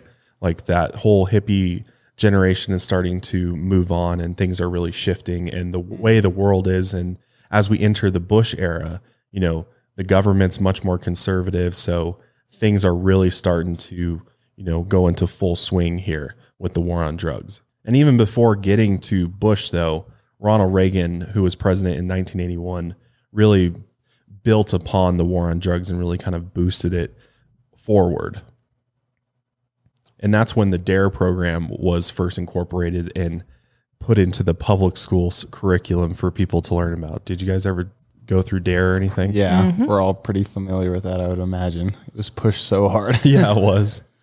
Yeah, like a mandatory thing at school to go through. And it was so like shameful, I feel like. And just like the way that they presented it to the youth was so scary and fear-based. Like, Sure. they really wanted to try to like scare you straight kind of with drugs. We always had kids running around at school that would have the DARE shirts Yeah, too. So it was always like a reminder. I felt like, you know, you take these classes and then they pass out these shirts, and it's just like you'd see it every so many days. Some kid would be running around with a DARE shirt. They had I like always a remember that. DARE shirt, or not DARE shirt, a DARE sign in my like neighborhood streets. Yeah. was Yep, like- they put those a Yeah, lot. all over the place. It was I really remember seeing weird. that. Yeah. Yeah, it was even more of like a trend for the generation, or I guess the age group, like right before us, Yeah. like Sure. people who were in high school when we were like in elementary school, you know, in like 2005, around then that was really popular to wear that. Do you know what they do now for kids? Like what their programs are now, or if they even do a program? I'm not sure they have sure. programs, but I don't know. I have no idea what they are, honestly. It could be this. Do they still use DARE? Is that still a thing? In my school, it was much more focused on anti-drinking and like not drinking and driving. Yes, and, like same. Mothers Against Drunk Driving, and another program was called Alive at 25, but I don't remember anything. But was that through your school? No, it was a separate program Yeah. that came Okay. to the school. and, Gotcha. like, ran their program. Yeah. Yeah. Definitely a lot more focus about partying and drinking and driving and Yeah. all that for sure Yeah. than Being under the drug influence use. in general, but operating a vehicle. Yeah. But are you guys at all surprised that they concluded that DARE, being the largest funded national anti-drug program in schools, didn't have any effect on children's behavior? That's literally what they found. That's It was not effective at all. Like they didn't see any sort of like decline, or really that was significant enough to note with their program. And yet they got all this funding for it. They really, really pushed hard to try to make DARE a thing. And it kind of like just fell flat. Didn't even make a difference in the end. No. Well, I think when you push something like that, you know, it's like certain rules or even laws when you're young. If you're told not to do something, you're going to do it. Yeah. So when the DARE program is pushed so heavily, like don't do this, you know, don't do that, it you know, pushes some kids to want to do it because they're maybe, like, yeah. you know, or if they get the opportunity, they're like, okay, It you like know. encourages it in a Yeah, way. just rebelling, another form of totally see rebelling. that. So I could see how it wouldn't be super effective necessarily. Yeah, that's a great point, John, because I feel like there's a difference between saying, like, remember in Mean Girls, and they're like, don't have sex, you'll get pregnant and die. Don't have sex, okay? It's like, don't do drugs, you'll get addicted and die. Don't do drugs, don't do drugs. Where now I feel like it's a little bit more like, we understand that drugs are a thing. We understand people are going to experiment with them. If you are going to do this, and maybe not know so much in like younger school and high school, but definitely like in college and just in general, it's like, if you're going to do drugs, let's try and do them safely and with education and, you know, at least knowing what the risks are before you do them. When you look at history and you look at the effect that the war on drugs has had on the nation and on everybody that lives in it, as well as how each of the administrations has treated it and how it's just seems like the problem is not getting any better with the war on drugs. What they're actually trying to do is not happening, and drug abuse is going through the roof. I mean, the access is not being taken away. Instead, it's being brought here illegally by the cartels, by all sorts of smuggling and drug trafficking. And we even have instances in American history where the government has been involved with drug trafficking as well. There's a number of different instances where the CIA was trafficking. I mean, poppy fields in Afghanistan. There's so many different examples of where the government itself and the agencies that are within it were involved in the very thing that they are claiming to wage war on. It's just become very clear to me that the war on drugs has become based on fear and not fact. And I mean, it's so much about fear and has always been about fear, from that Reefer Madness clip all the way up to now, you know, being scared of the police and the disproportionate amount of minorities that are put in prison. I mean, the numbers around that are just shocking and alarming. Scary, really. And scary. And for nonviolent offenses, you can be put in prison for the rest of your life, the same as somebody who's murdered somebody. It doesn't make any sense whatsoever. And it just shows that there's a clear issue there, and there's not enough fact to back up what they're doing at all. And so it makes you wonder, like, who is actually benefiting off of the war on drugs? Who are the beneficiaries of this? And clearly the prison systems are a major beneficiary to this, because they've got a ton of inmates, and it's a business. It's a corporate business, especially private prisons and even the government run prisons. I mean, it's a total business, and there's money to be made. And, you know, the more inmates they have, it's, you know, better for them in a lot of cases. And they've got to find people to fill that. You know, if you were to look at all the inmates in prison, like you were given the statistics earlier, the amount of people in there for drug offenses versus violent offenses and everything else, it would be shocking, I'm sure, to see how many people are in there for cannabis or other substances. Yeah, exactly. And not only that, obviously the war on drugs benefits all the federal, state, local law enforcement agencies, because it gives them something to do. And when they have stuff to do, they are getting funding for that. And so they have to go and seize drugs and make drugs the big thing, because that's the easiest thing to do, right? I mean, it's easy to go find drugs on people. It's hard to solve a murder. It's hard to stop human trafficking. It's hard to do many of these other crimes, or solve them rather. And instead, drugs. I mean, go watch a night of Live PD or any other cop show, and Seriously. 9 times out of 10, it's like getting arrested for cannabis or other type of substance. And is that really what we want our officers spending their time doing when there's so many other issues? I don't know, man. With the problems that we have in this country and in the world, especially with human trafficking, I'm just like, why aren't we focusing more on that? Or cybercrime, for that matter? Why aren't we, spending more time on the internet where shit's going down all the time? Seriously. And they have like a small little cyber unit at the police station, but yet they've got all these patrol officers that are out arresting people with narcotics every night, Nonviolent crimes, And that's the thing, is like, it's one thing if you're using a substance and you're doing harm to others. That's another crime, and that's something that, you should absolutely be arrested for. But if you're just minding your own business and you have a little bit of cannabis on you, and you're in a state where it's not legal, or a country where it's not legal, you could be facing prison time, or who knows? Getting a felony. It's just insane. It's absolutely insane. Also, multi-billion-dollar industries like big alcohol and big tobacco, like we talked about, they obviously profit greatly from this war on drugs, because they're not illegal, and they're in every grocery store, pharmacies even, same place you get your prescriptions for, the ailments that these things cause. You can also get the same, true. You don't even think about that. It's just because they're not right next to each other, you don't think twice, but it might as well be. They might as well sell all the little cigarlos back in the pharmacy. Like, I know. It's a joke that they try to like make it this separate thing and everything. And it just makes no sense whatsoever. And speaking of pharmacy, obviously big pharma profits immensely from these substances being illegal, especially marijuana and cannabis and psilocybin mushrooms. Clearly, they are the biggest benefactor here, because they have all these prescriptions, and all these companies just reap billions of dollars in annual revenues. It's insane. And I wanted to bring John in here, because John works in the cannabis industry here in Colorado. And your thoughts on what happens if this is made federally legal could be good, because access is going to be everywhere.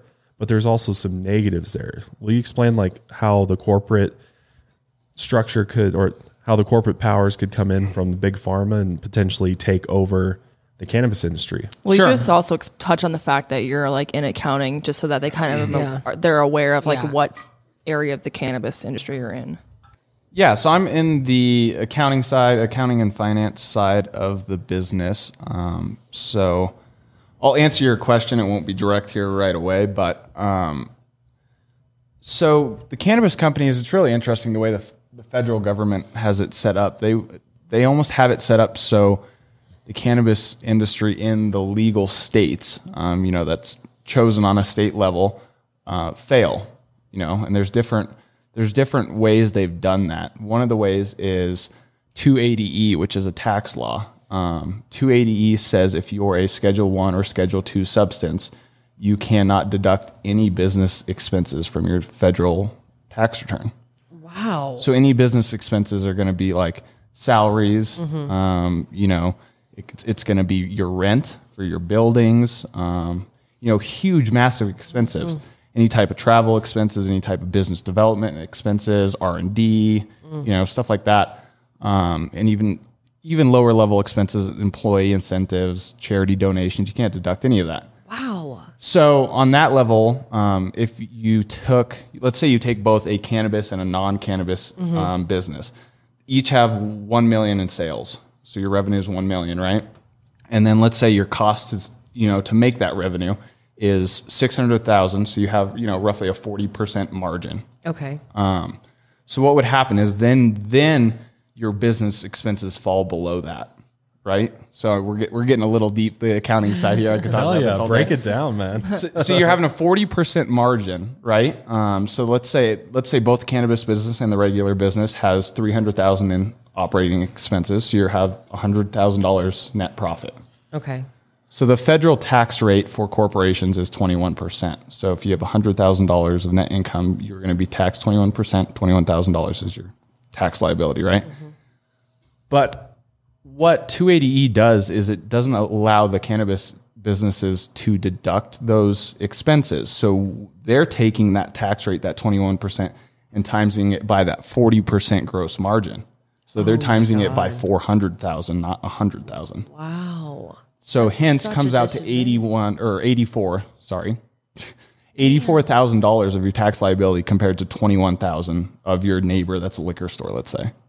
That's insane. So it's four times the amount. And that's just an example. It could be more extreme for, if you're making $50 million and stuff like that, it's more extreme. Literally setting you guys up to fail. Yes. So regardless, there's a 6-figure tax liability in most cases. Wow.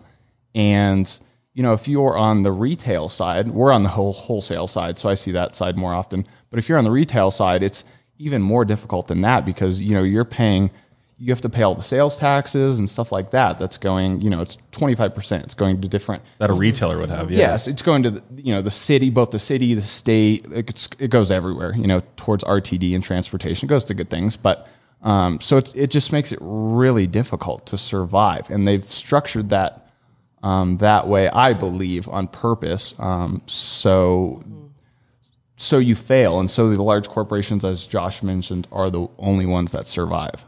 And then the other example of the way they've set us up for failure is the banking. They don't let any cannabis businesses bank in large banks. Really? Any of your big name banks, because they're all FDIC backed, which is the Fed. Yeah. Yes, is federally backed, which backs it. What it does is insure $250,000 in your account. If that's in your account, they'll insure that if something happens, you have it. It's yours. You're right to it.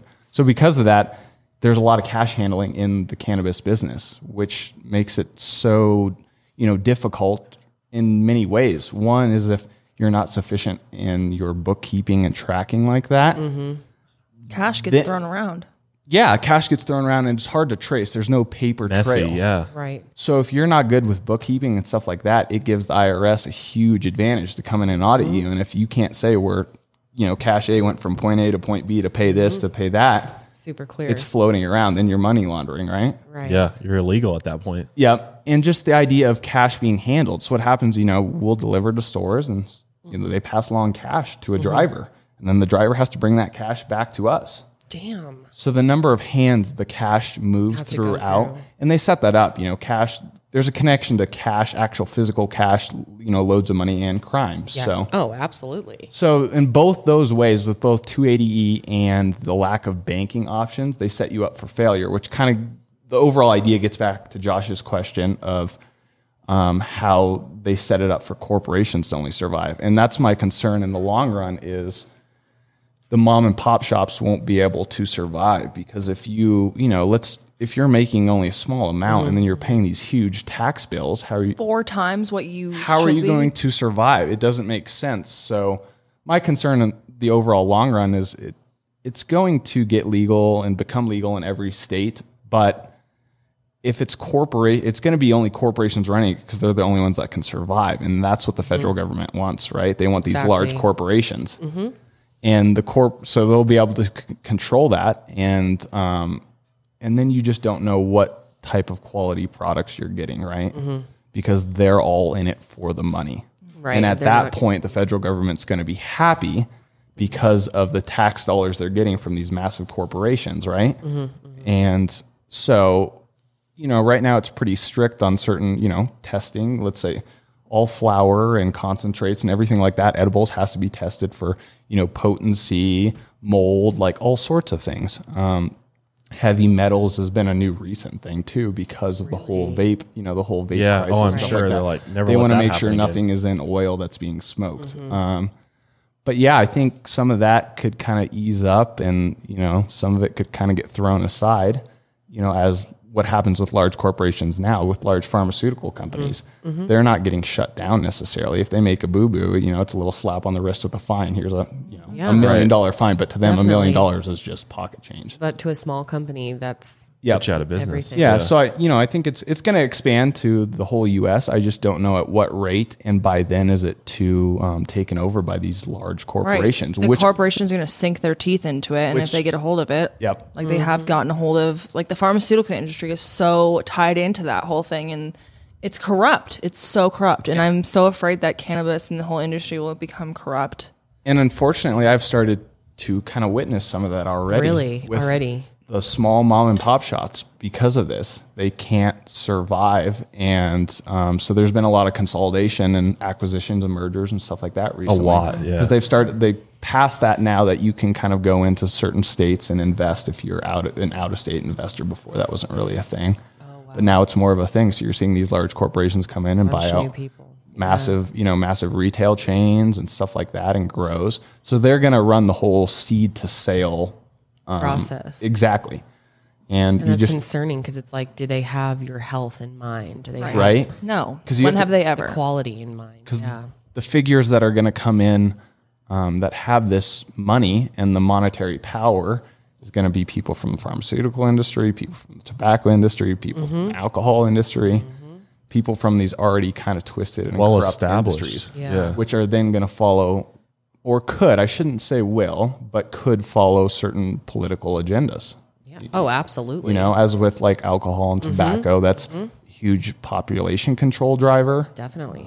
Revenue driver, as long as they continue that, which I also think kind of, plays into what's happening now, which I think is really super interesting with cannabis being, illegal on the federal level still, but with this whole pandemic going on, my business and other businesses are considered essential businesses. Yeah, isn't that right? Yeah. And there can, in my eyes, which I want your guys' opinion too, but in my eyes, there's kind of two main reasons that I see, at least. And one is just kind of the overall welfare of the public, because they know, especially on the alcohol side, but I think the marijuana side had to follow, is if they cut that off, in the US, there's a ton of drunks. So what's going to happen if you cut off alcohol?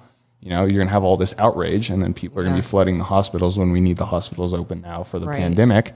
So I think just overall welfare. And the second thing is the tax revenue. Now they're realizing with the economy tanking that they need cannabis businesses to survive. So it's just really interesting to me because we're essential, and there's still states next to us that it's still federally legal and illegal on the state level. And, you could serve quite a bit of time in prison for, even just possessing cannabis. Yeah, It's pretty mind blowing. Yeah. But overall, the U.S. does set it up, and the federal government has set it up so we can have cannabis, but good luck surviving. That's kind of what they did. They wanted it to dwindle down to just the big players. Yeah. And they hope they catch you riding dirty, man. Exactly. They want you to fuck up so that they can shut you down. And They're like hawks, the eyes on you at all times. So I think what worries me the most is that potential. So right now in Colorado and many other legal states, or if all of them, you can grow plants.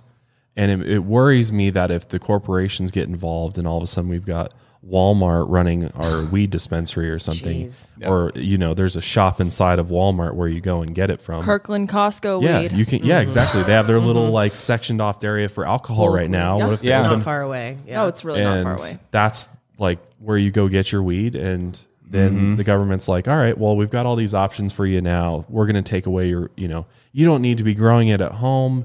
You don't need to be involved in the process whatsoever. Because like right now, I can't sit here and like make Xanax at home. Right. You can't make prescription pills at home. Right. You have to buy those from the pharmacy. So they're gonna twist this. They're giving us a little bit of freedom now, but as soon as they can gain the power back, it's gonna shift back to them. It's a fine line. And we're gonna be going to Walmart to get our weed. Well, we were even talking about that before. There already is that kind of fine line, right? They give you the right to grow and up to 6 plants, but what was it? 3 flowering? I think Only at once? 3 flowering at once. And then possessing only 1 ounce. But you can only possess an ounce legally. That's so how does not that work, much. right?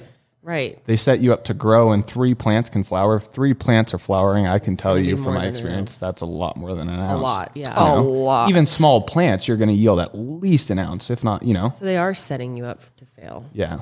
So even on that level, it's kind of interesting, because they let you grow, but it's that fine line. If you got, for some reason, got raided or, something like that, which is the in huge extreme, trouble. but still, yeah, you could be in a lot of trouble. So And with this whole surveillance thing going on, and just with the pandemic and everything, and how there's starting to be this fear that the government may be able to track you and through apps and your phones and everything, I really start to worry about like how free are we at this point? And, are we being watched and surveilled? Is my phone recording everything I'm doing?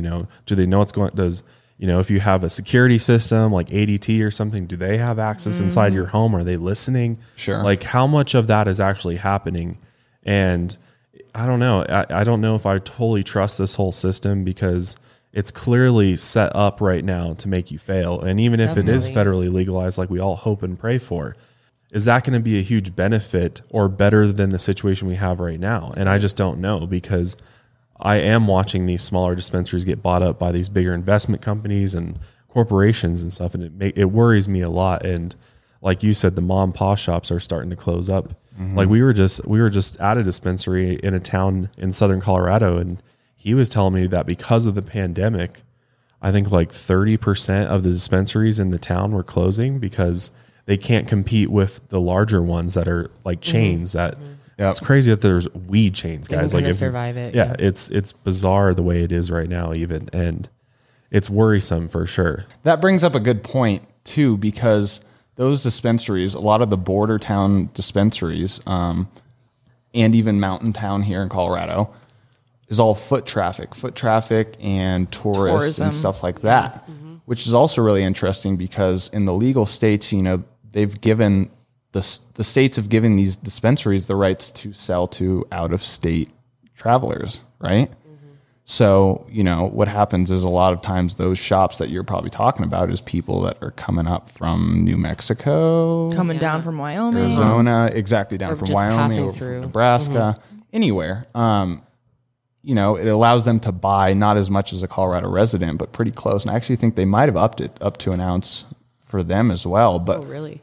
what do they really expect those people are doing? How many of those people are actually staying in town and just visiting, or how many of these people just drove up here, 50 miles so they could take stuff and then drive right back across the border? That's absolutely. So, and then, they know that. So then the officers and stuff like that are sitting on the other side and they know people are coming back. So it's just, the whole system is still kind of Rigged, totally. Yeah. It doesn't make sense. No. We need to figure out a way that we can make it accessible and legal for everyone and people aren't going to prison for it, but without the corruption coming along with it. And how do you do that? How do you make something accessible for everyone, but still regulate it without having the big corporations sinking their teeth into it and corrupting it?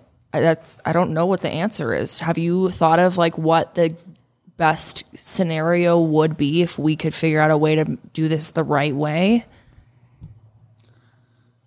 Yeah, I've thought a lot about it, but I don't have a clear answer to what the right plan of attack or the right plan moving forward would be. I think, especially if corporations took it over, it would almost give the federal government more control to an extent, because I think they would be able to structure it more to protect the pharmaceutical industry and some of these other substances and jobs out there that it would take or impact. So I don't know. I mean, I think on its normal path it would take over those industries because of all of its benefits. But yeah, I don't know. That's a great question. I'm not sure what the right plan is to stop that. It all goes back to greed, which has kind of been the whole theme of everything of this talk and the whole theme of the war on drugs. So how do you fight greed, and how do you fight that power when there's so much money up top that's just driving it? Like what's the answer to that? It's hard to say.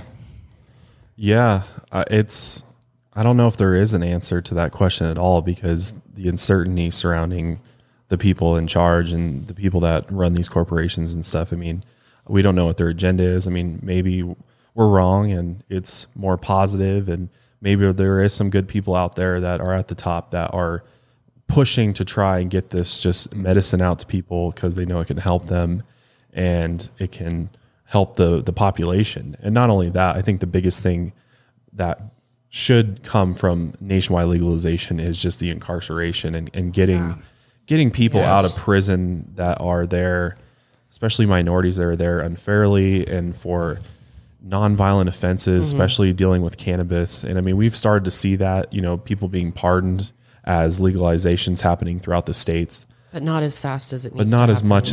No. And still a lot of people are remaining. I mean, trafficking, like if you were growing it and distributing it, that's a totally different story than just being in possession of it. Right. So it's not like all those people are getting out. Sure. So it's really, really tough, because I think we have a real big moral dilemma happening here. And that's really what it comes down to, is we have to look at our belief systems as human beings. And all of this war on drugs comes back to the war on consciousness and I think the so conspiracy too, yeah. of it all. And it really does. Like, clearly they are trying to keep us held down in our minds from being able to expand and explore. Like, how is it anyone's right to take the ability away of your own consciousness? Like, you should have control over that out of anything, your body and your consciousness, especially, or your soul, whatever you want to call it. You should have ultimate control over there. Why is a government or authority or entity telling us that we cannot use a substance? Because they don't want you to even come up with that question. They don't even want you to think about, wait a second, why are you in charge and who are you to tell me what to do? And those thoughts come to you when you use these substances. It's very clear that is exactly what they don't want us happening. asking questions. They don't want us to want to change things. But they'll use it against us, and they'll attempt to destroy us through it. And that's why it's such a serious issue. Like, I'm sure some people are like, oh, this is just a goofy topic. But it's such a serious, deeply rooted issue that messes up our society in so many ways. And if you really are into conspiracy theories, this is really one of the biggest ones. This is a real and true one, if I've ever seen a conspiracy. This is it right here. And there's so much proof and evidence that we talked about throughout this podcast about just going back to ancient cultures till now. If you look at how history's played out, how the families came together and took over the world, essentially, as crazy as that sounds, it's all true. I mean, it's all there in history, and all you have to do is just connect the dots. And once you connect the dots, you realize that this is exactly what has happened. And now, it's not the same people that started it. we're not dealing with the same families necessarily now, but the structures that they created live on. Yeah. These corporations live on, and the politicians and the political parties and the lobbyists and special interest groups, they all live on.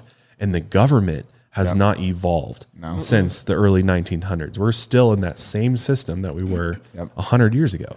That's the real problem here, is it comes back to, we have to like change our entire system and come back to who we are as human beings and recognize like our connection with the planet and our connection to all of these natural substances that are out there that are clearly, I mean, why the fuck even have these at all? Why do they exist at all? If you think about why do they exist? Why do they have these properties? Why do they uniquely affect every single one of us in such a profound way?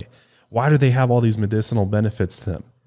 Is it just random chance, random evolution that they just popped up? Most of them are naturally growing, or at least, as far as psilocybin and cannabis, For marijuana, thousands stuff like and that. thousands and thousands of years, like all these other plants on Earth. I know.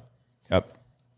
It makes It absolutely seems no like sense. it's made for our use. And that's the way I personally see it. To me, it's a medicine for my chronic pain that I experience. And it reduces my pain so much. It makes such a big difference. And it feels to me like a gift from the gods. I don't know. It just feels like, it feels spiritual to me in a way, because it's helped me in so many ways. And I'm so grateful for it. But to sum everything all up, it's very clear that the war on drugs was not successful. It did not fix anything. It didn't change anything. In fact, it a lot of made things worse. crime way up, Yeah. people being incarcerated unfairly, and the people in charge gaining control, and that control's gotten greater, and the greed has gotten greater. And the money we've wasted, over $1 trillion on this, like the amount of money wasted into this war that they've waged. Imagine if we took that money and put it into our health system, our education system. Climate change. Yeah. Basic Talk things. about healthcare for everybody. Yeah. Free. Seriously. Free healthcare, free education. Not pushing anything, but Yeah. I know. So many things that money Seriously, could be though. used for. Yep. And the money for war and all of that. So it's very clear that the war on drugs was a tool, a mechanism in order to wage war on our consciousness and on us as a people and a civilization and control us. And that's where I'll leave you, is with that thought. There you go. So even if you've never tried any of these substances, by no means are we telling you that you should go try them. No. Or that, they're necessarily good for you. Do your own research, consult an expert, consult your doctor if you need to. Always, it is not for everybody. definitely let us know what you guys think about the war on drugs. What's your opinions on it? Do you have any personal experiences regarding it, or people that you knew that were affected by it? Also, thank you, John, for coming on the show, providing that great insight on the industry. Of course. Really Thank you appreciate so it. much. Thank you for having me, guys. Of course. I appreciate it. It's always fun. Thank you for joining us for another episode of Mile Higher Podcast. Be sure to follow us on our social media at Mile Higher Pod. You can also check out our brand new Discord server, which is free to use, and we've been having a lot of fun with that. So we'll link that below. Yeah, continue this discussion there for sure. Definitely. Also, merch drop, Yes. check that out. And we got 25% off at Hemp Bombs for that CBD code Mile Higher. But that is it for us today. Thanks, guys, again, and we'll see you next week. Stay safe. And stay woke.